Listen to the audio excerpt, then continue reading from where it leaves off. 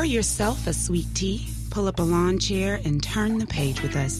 You're listening to Right On Mississippi, a podcast taking you inside the minds of America's most treasured wordsmiths. I'm Ebony Lumumba, and Right On Mississippi is produced in partnership with Mississippi Public Broadcasting for the Mississippi Book Festival, the South's literary lawn party. I am thrilled today about who's sitting in front of me. It is my homegirl, fellow Jacksonian, Mary Miller, author of, amongst other things, Biloxi, her newest novel. Hi, Mary. Hey, Ebony. How are you? I'm better now that I get to chat with you for a little while and just be a full-on fangirl and nerd. Yeah, it's great to be here. It's good to have you home. I know. It's nice to be home right? for a little while. Yeah, I mean, once a Jacksonian, always a Jacksonian. We put our claws in you, right? Yeah. No matter if you're born here or not. But you were born here. I was, yeah. And I'm back for the week just teaching at Millsaps and staying with my parents in the house that I grew up in. Full circle. Yes. I'm back home. That's cool, though. I mean, being back home, you kind of see the city through, I think, a different lens once you go away and you come back. At least that's been my experience. Yeah, it's always good to come home. I still have, I still keep up with my old high school girlfriends, that's and cool. we go out to dinner. Which high school? Jackson Prep. Okay, I went to Murrah, so I won't hold it. Yeah, I know. I had a lot of friends at Murrah. Well, yeah, naturally. I had a lot of friends at Prep, so yeah, that makes sense. That's cool. Well, maybe one day we'll get a book called Jackson, since we've got one called Biloxi. Yeah, well, Jackson, aren't there Jacksons in like every state? Whereas Biloxi is so Michigan, specific. And, that's true. Yeah. And that's Tennessee, true. What was the Johnny Cash song? That's true. I feel like I never know whether it was Tennessee or Mississippi. I think I'm just like so arrogant about Jackson being the capital of Mississippi that I just say it and stop before I get to state. And people it's the are one like, and only. Jackson where? I'm like, what do you mean? Yeah. The Jackson. So you are not only a Jacksonian, but like a quintessential daughter of Mississippi. You attended the University of Southern Mississippi, USM. And you did a fellowship at Ole Miss. I did. I also got my undergrad at Mississippi State. I got a master's degree at Southern. And you hit all of the. I mean, I have. You teach at the W. I teach at the W. Yeah. Oh my gosh, So I've hit them all. There's still a few more, but yeah. Everybody in my family, both of my parents and all of my siblings went to Ole Miss, and I said, I'll never go to Ole Miss. I'll never go anywhere near Oxford. And then, I ended up teaching there, and now I live there. That's cool, though. I did graduate, my graduate degree, my doctorate at Ole Miss. So, okay. Yeah, I've got some hotty-totty roots. Yeah, and I know all of the great folks that you've probably worked with during your Grisham writer in residency. I've got a lot of friends there. It's a nice town. It's a wonderful department and a great space to write in. It is a great space to write in. Yeah, and for inspiration, there's a lot of fodder walking around the square. I know. Right by my house, every time I walk my dog, we'll go by the cemetery where, Barry Hannah and Faulkner buried. Right. And I pass that every day. And pour out a little liquor for Faulkner. Usually when I'm walking my dog, I don't have liquor on me. How is that possible? Are you truly from Mississippi? Yeah. So speaking of inspiration, Biloxi is such a fascinating text in terms of like who's telling the story and where the story goes. Completely unexpected, I think, at every turn. But talk to me about your inspiration for this novel, because I mean, it's got some beautiful quirks.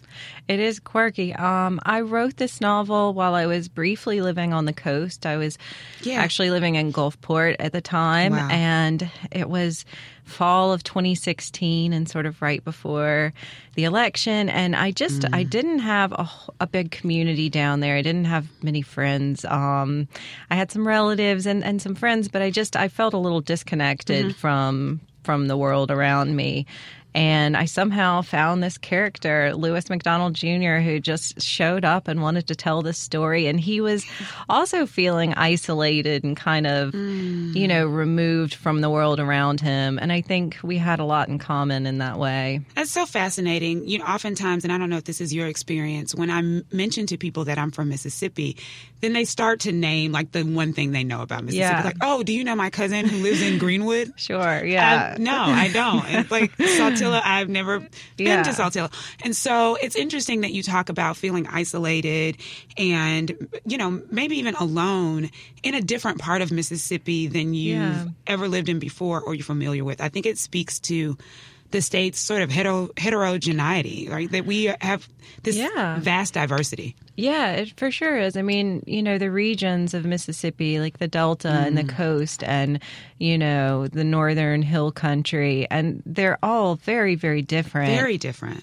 And even though, you know, I kind of grew up, my mom's sister and her brother live on the coast, and I grew up going down there for Easter and stuff, and I always thought it was a really interesting part of Mississippi because it's so different and also so lovely in a lot of ways. You know, I remember just, you know, sitting in somebody's living room. People would walk in and out. Nobody ever locks their door. Right. They were like, who's making the Bloody Marys? It's like screen doors, too. They're not even like actual doors. It's like you can feel the ocean breeze. I know. Yeah. It just felt so welcoming and just loved seeing so much water. Yeah. Yeah. And, but yeah.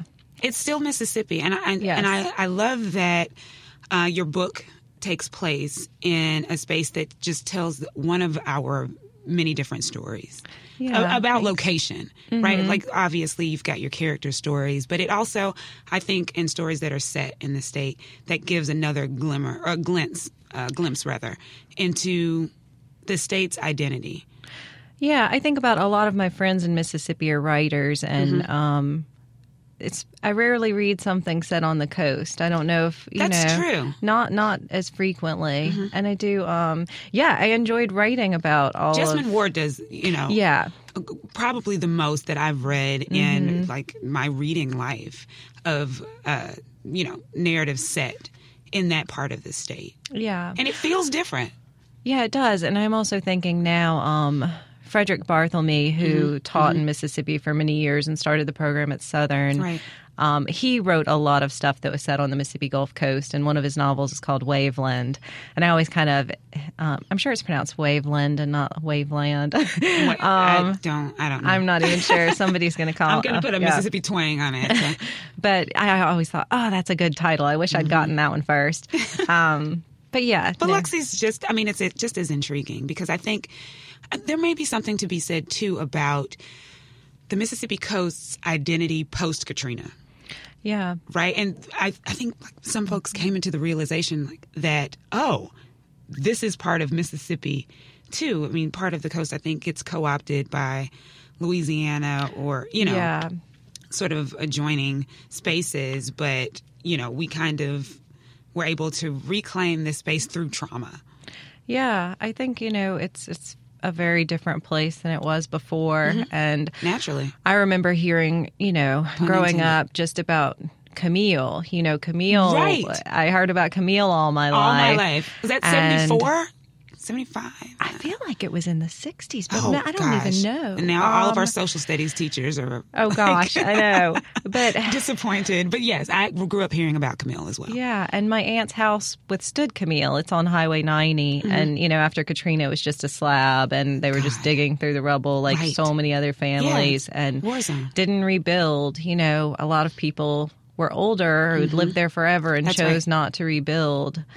And who can blame them? No, it's enough. It's so much to deal with. So you talk about Lewis McDonald Jr., which the name is even so intricate, right? Like this is an actual person. This is not a fictional character. Lewis McDonald Jr. kind of creeping into your mind, or you met him in this time where you felt as isolated as the character is written to be. What were you reading at the time that not necessarily influenced his creation, but just what were you reading? What do you remember reading at the time? I've thought a lot about this, and I go through phases where I'll read just voraciously, or I won't be reading much at all, or I'll be rereading books that I love. Yes. And I think that was in some of the books I reread. I just recently reread Donna Tartt's The Secret History. Nice. And that was this one says of so much about who you are, like what you choose to reread. I know. And what else? I reread The Moviegoer by Walker Percy a Stop good bit. It. Do you really? Mm-hmm. We got to talk about that one, girl. I mean, that is such a haunting, disturbing book for me. I love that book. Yeah, and I don't know that I love it, but you know, I'm fascinated about the servant-employer relationships in The Moviegoer. And so when I read it, I don't know, I have a bit of contempt for it. Well, I mean, there's that Percy history in Mississippi, too. Yeah. And I think when I think about that book and when I read it, it's just so atmospheric. That's true. You know, and I mostly get caught up in just New Orleans and walking around New Orleans. In The Moviegoer. Yeah. This is true. I think, so when I think of it, I can't even, like, at this point recall all of the plot lines. No. The atmosphere comes to me, I think. That's so fair, because the Moviegoer is really about like that environment and that neighborhood in New Orleans through that perspective. So no, you're right about that. And what else do I reread? Let's see. I love Willie Vlotton, and his favorite of mine is The Motel Life, and it's a really quick read. I like, you know, The Secret History is a commitment, and even rereading it is a huge commitment. But I like a good short novel that, you know, you can read in an afternoon and you just feel refreshed. Yeah, and just be absorbed pick up on by things that you miss the first 10 times you read it. Exactly, like a great movie. That. Yes. You know? I love that. So we both grew up in the same area, which I just get excited to talk to folks who have that sort of grounding and, you know, perspective. But what did you grow up reading? I mean, naturally, we grew up hearing about Richard Wright and Eudora Welty, Margaret Walker. But who were you reading growing up that sort of stuck with you, that may have even contributed to your writer identity or becoming a writer? I was not a big reader growing up. I say that, and it's not totally true, but I did not enjoy reading in school much. I feel like... There we go. You know, and you can still become a writer, kids who are not listening to this podcast. Well, you know, I feel like... They, like Robert Frost, they teach you the same four poems. Same poems. Whereas in graduate school, I had to read an entire book of Frost, and I grew to love him. But in high those school, canonical pieces, you're just reading the same stuff over and over. This is true. And it's often like the most sort of inoffensive kind of like, you know. Selective, like this is what you should know about this person's canon when they are such rich, you know, writers and identities, and so much more complicated. Oh gosh, yes. And so I didn't love reading in school. I reread some of those books now and like them so much better.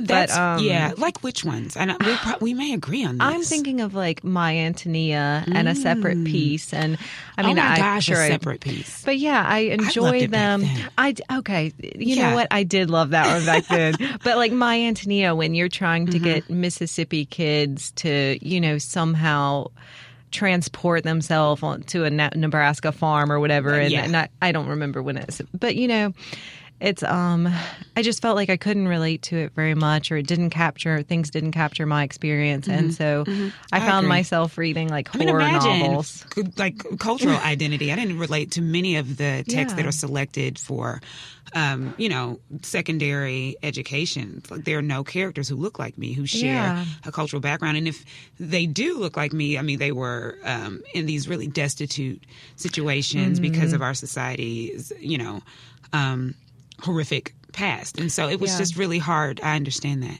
To really get into those narratives. I mean, I think... Like find yourself. Yeah, like Mississippi kids, you know, we just didn't seem to be there. It's like, here's another white Northeasterner. Like you where know, the red fern grows. Like, get it, I don't relate. Yeah, and you know, most of the narrators are obviously going to be men. Yeah. But anyway, I found myself just reading Stephen King books for the most part. Yeah, alone in my room at night, horrifying myself. Right, like crying yourself to sleep. Well, I was so scared of the dark too. I don't know if I was scared of the dark before, or like which came first. Instituted that. I am imagining you like a 12-year-old Mary with a flashlight, like under the covers, torturing myself. Exactly. Yeah. Reading it. Trial by fire. This is hilarious. So, but I'm interested. You mentioned, and I completely agree, that a lot of the texts that we were encouraged to read growing up, and even now when I teach American literature, I find myself having to deviate from what's canonical, but also expose my students to these texts that they're going to have to know, right? Sure. To say that they've gotten these degrees in English. But most of the narration, male voices. Mm-hmm. And typically, they're white male voices. And so I'm curious about your choice to voice Lewis McDonald Jr. in Biloxi. Where does that choice come from? And what's new about kind of how he tells his story? I feel like I didn't feel like it was a choice. I'd never written anything from a man's perspective before or from a boy's. I just and didn't intend to really. I mean, of course, like I do try to push myself to to explore and to do things other than. But yeah, no, Lewis just kind of came to me. I love that he's Lewis. Like, he's your uncle. Like. Oh, God. I know. Oh, and I think of the Lewises I've known in the past. They're like all reading into this. Yeah. But yeah, no, I didn't feel like I had much of a choice with him. He came to me and immediately wanted to tell the story. And I thought he was funny. Which sounds very much like my uncle's, like, sit down. Yeah. I'm just going to talk now and you're just going to. Yeah. That's fascinating. And I was curious about it and engaging the book, like thinking that this is such an authentic character. And, where is Mary pulling this, these details from and this personality? It's just a fascinating, I think, connection between the author and the protagonist. Yeah, and I definitely know some people who are similar to Lewis down here, some curmudgeonly old white men, Curmudgeonly, yes. Yeah, he's something else, and he gets himself into some situations. But yeah, he I feel like Lewis is very much his own person, but I also, know some Lewises. Which is fair. When you say we know these curmudgeonly, like, old men, but you still acknowledge his humanity in the way you create his character. That I hope so. He's not this monolith. Yeah, no, so I he hope does some unexpected things. Made him complicated, no spoiler alerts, and real. And I mean, I truly really have a lot of compassion and love for him, and think he's important. So funny, and he just entertained me. Which I think is, the possibility for the reader is that we can feel compassion for someone who is ostensibly completely different from who we are or how we identify. I mean, there's value. That's one of, I think, the valuable aspects to literature. And he often, doesn't make himself vulnerable or really even worth identifying with. He does a lot of offensive and sort of things and gets himself into trouble. But I also see deeper than, just his actions and his, There's value there. So I'm thinking about this book, obviously set in our home state, and you've got lots more writing to do, and you've done lots of writing before this. Do you feel as a Southern writer, and I'm thinking now, like I'm drawing on conversations and interviews that I've read about Richard Ford specifically, who kind of prides himself in not being a Southern writer, even though he's from Jackson. He's our homeboy. So I wonder if you feel sort of drawn to writing Southern stories exclusively, if that's important to you, or if you feel that like that's the lane that you abide in. Yeah, I mean, Richard Ford, he got out early, didn't he? Relatively, but not as a child, Yeah, I know he graduated high school with my cousin. Oh, nice. Yeah. Such a small world. It is a small world, but, I've only lived in the South, really. I've only lived in Mississippi, basically. I went to the University of Texas for a few years and lived in Austin. Yeah. And, I guess Austin, Texas is its own entity. Yeah, it's like the Southwest, but it's not, It's its own thing. Which don't tell anybody from Texas. Well, East Texas is super deep South. That's true. That's true. And it's such a huge state. It's so big. It's got compartments of Southern. It does have compartments. But I think the answer is that when you only know one thing, I don't know. What do I go visit New York for a week and then try to write a story set in New York? Yeah. They've got plenty of those, That's true. Plenty of their own writers. No, I think I'll always, and even if I moved away, I think I'd always want to write about home and this place that, that I know and love so well. Write about home. I really love that phrase. And one of the things I wanted to ask is, and that I've asked other Mississippi writers, perhaps friends of yours, like Kiese Lehman and Angie Thomas, Jesmyn Ward, what keeps them here? Because, you guys are really sort of changing the literary game with what you're producing. And you have the opportunities, I'm certain, to be in other places. But what keeps you here? Yeah, I think, there's, twofold answer. One's practical, like my husband has a good job here. Nice. Yeah. We've got to pay the bills. But yeah, I think so many of us have really made a real choice to stay here and to live here. And it's certainly a choice. Yeah.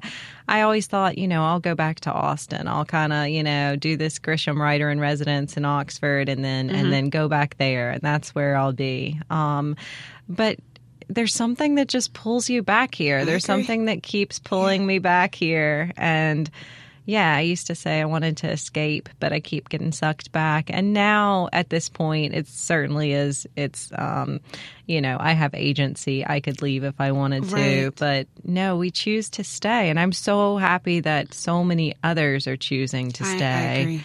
And I do think it means a lot. I used to think, what's it matter if I just live here? I'm not volunteering at all these places and making my community as strong as it could be. And I thought of all the things I wasn't doing. But I think there's still a lot of value in being like, no, this is our home and this is where we're going to, this is where we live. And this is where we choose to be and to grow. I agree. Yeah. And you producing work out of this space. Not only that, but you're teaching. And so, you kind of characterize it as, I'm not participating in these community organizations, but I think being from a space and then making the choice to, and this is not a shameless plug for my own career, but making a choice to be an educator in the space that sort of formed you, I think adds value to how you can communicate with your pupils. It's a different message. That's Yeah, I guess I didn't really think about that. And I think because the W is, it's a low-res MFA. So, a lot of the students are from here, but a lot of them are from everywhere. And I don't go to campus that often, so I feel some disconnect there. But thank you for saying so, because I do feel like, to think about, I think maybe every 3 semesters or so, I encounter a student who finds out I'm from Mississippi and finds out not only am I from Mississippi, but I grew up in Jackson. And they're like, really? And you're back here. Why? And so we get to have this drawn out conversation about choice for where you will sort of kind of forge your footprint. Also, the food is great in Jackson. It's amazing. It's amazing. One of my favorite things about coming home. They say the food's good in Oxford, and I'm like, no. Jackson's much better. I agree. And there's nothing against Oxford, so don't come after me, people. But, I think there's more variety here. There's certainly a lot more variety. And Oxford's growing, but, there's a Jackson culinary community that is out of sight. It really is. Mm-hmm. In every sort of genre of food, too. When people hear me say, the food where I live is amazing, they are automatically thinking, like, deep fried, everything, and grits, which, hey, the grits and the deep fried goodness are amazing.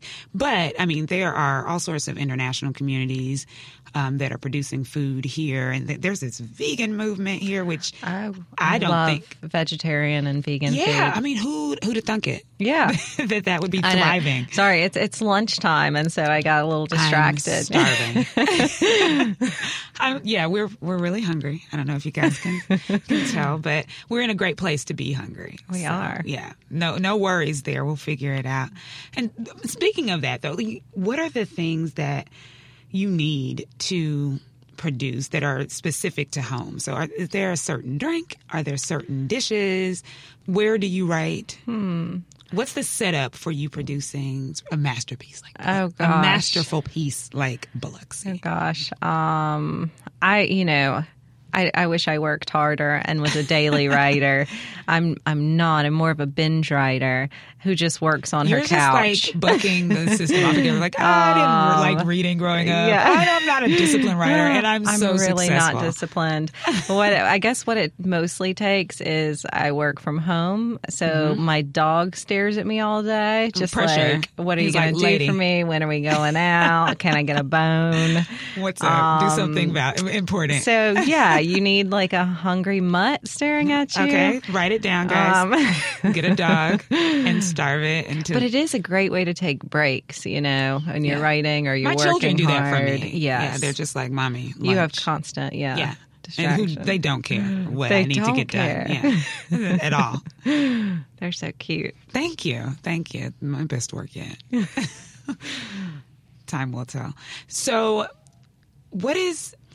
I often ask our Mississippi writers on this program to describe what the state means to them.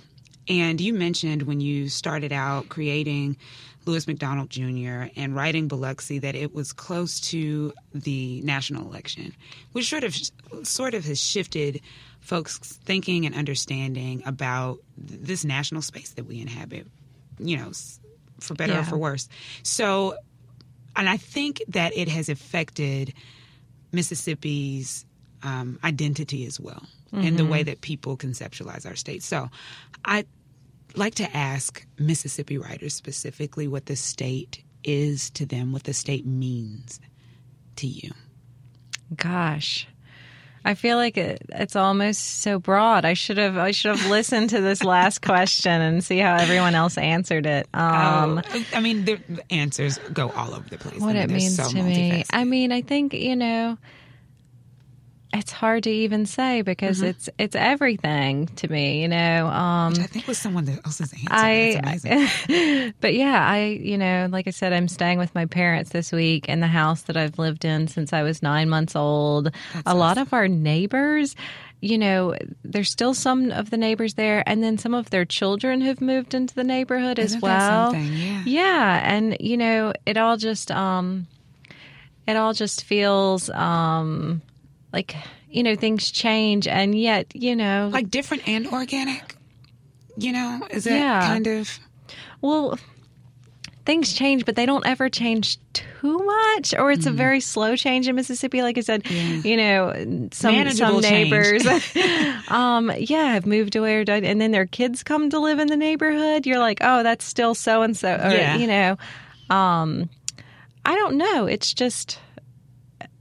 I still have friends that I see from when we were 6 years old and stuff. And I love it. It's sort of how I think of our state, because I moved away for about 10 years and I came back. And so whenever and I still live in the vicinity of where I grew up, my husband and I. Whenever I pass something that changes, like a store that's not there or someone's house changes color, I'm like jarred. What's going on here? Did you get permission? What are we going to do? That house should always be blue. Exactly. That's just its natural color. So there's that. But then we have this, I think, consistent hopefulness for progress. Yes. And certainly in Jackson. Yes. All I can say to that is yes. Gosh, I hope for this state so much. Yeah. And yesterday I took my high school students that I'm teaching this week, and we went to the Mississippi Civil Rights Museum. Fantastic. And I hadn't been before, and it's amazingly well done. It's a remarkable space. And we spent several hours there and just all sort of walked around by ourselves and took it in. And I thought, I don't know, just to have, all of these, to have that museum that is huge. And I think, we kind of downplay things don't, they change so slowly or they don't change at all. And, but you see progress everywhere. Yeah. And it's change is gradual. Yeah. Like substantive, long-lasting change. It's going to be gradual. Yeah. And I don't know. All we can do is try to have the hard conversations sometimes and try to keep looking ahead and moving ahead. And And I guess my hope, my prayer is that we're always willing to do that. And I see, like, our writers, your role being so integral to grasping on to that, to embodying this eternal sort of hopefulness and being open to the shifts and movements that are necessary for us to be just a more positive society and environment as a state. Yeah. Right. So no pressure, but we're counting on you. Well, it's nice to hear that writers make a difference. Absolutely. Absolutely. I mean, we put our claws in you, so you can move wherever you want. But I think mostly, you'll always belong to us. Writers just sit around in their pajamas, like, nice. 2 days unshowered and type on their laptop. So we don't always think about, Again, you are shattering all of the, like, romanticized visions we have of writers. I think that is kind of romantic. That's true. I mean, doesn't everyone it's my ideal day. Yeah. That's for sure. Weekend. It's pretty nice. It's lovely. I think we all, especially my students and probably yours as well, think that they are, like, below the bar of producing sound writing because they are in their pajamas, unshowered for 2 days, like eating ramen and throwing some at the dog too. But it's like some of your favorite writers were so undisciplined. Well, and you hope too, when you're writing something, you never really know if it'll work out. You never really know what the end result will be. If it will be published, if it will be, something else you put in the drawer. And so it's always kind of a risk. And that's ongoing. I mean, there's still writers who have long been gone. And their works are now, their unpublished manuscripts are now being drawn out and published. So, oh gosh, I don't want that to happen to me. Just you wait. No, Mary Miller. I'm going to break my laptop when I leave. It's all in the cloud. We're going to see it. Mary, thank you so much for coming home. Thank you. And chatting with me for a little bit. And we know you're always around, and we want to thank you for that. And if you haven't checked it out, check out Biloxi and some of Mary's other titles. They're remarkable and a true representation of the literary genius that is homegrown right here in Mississippi. We want to thank Mary Miller for joining us today. Be sure to visit your local bookstore to purchase her works and keep up with her online. Right On Mississippi is produced in partnership with Mississippi Public Broadcasting for the Mississippi Book Festival, the South's literary lawn party.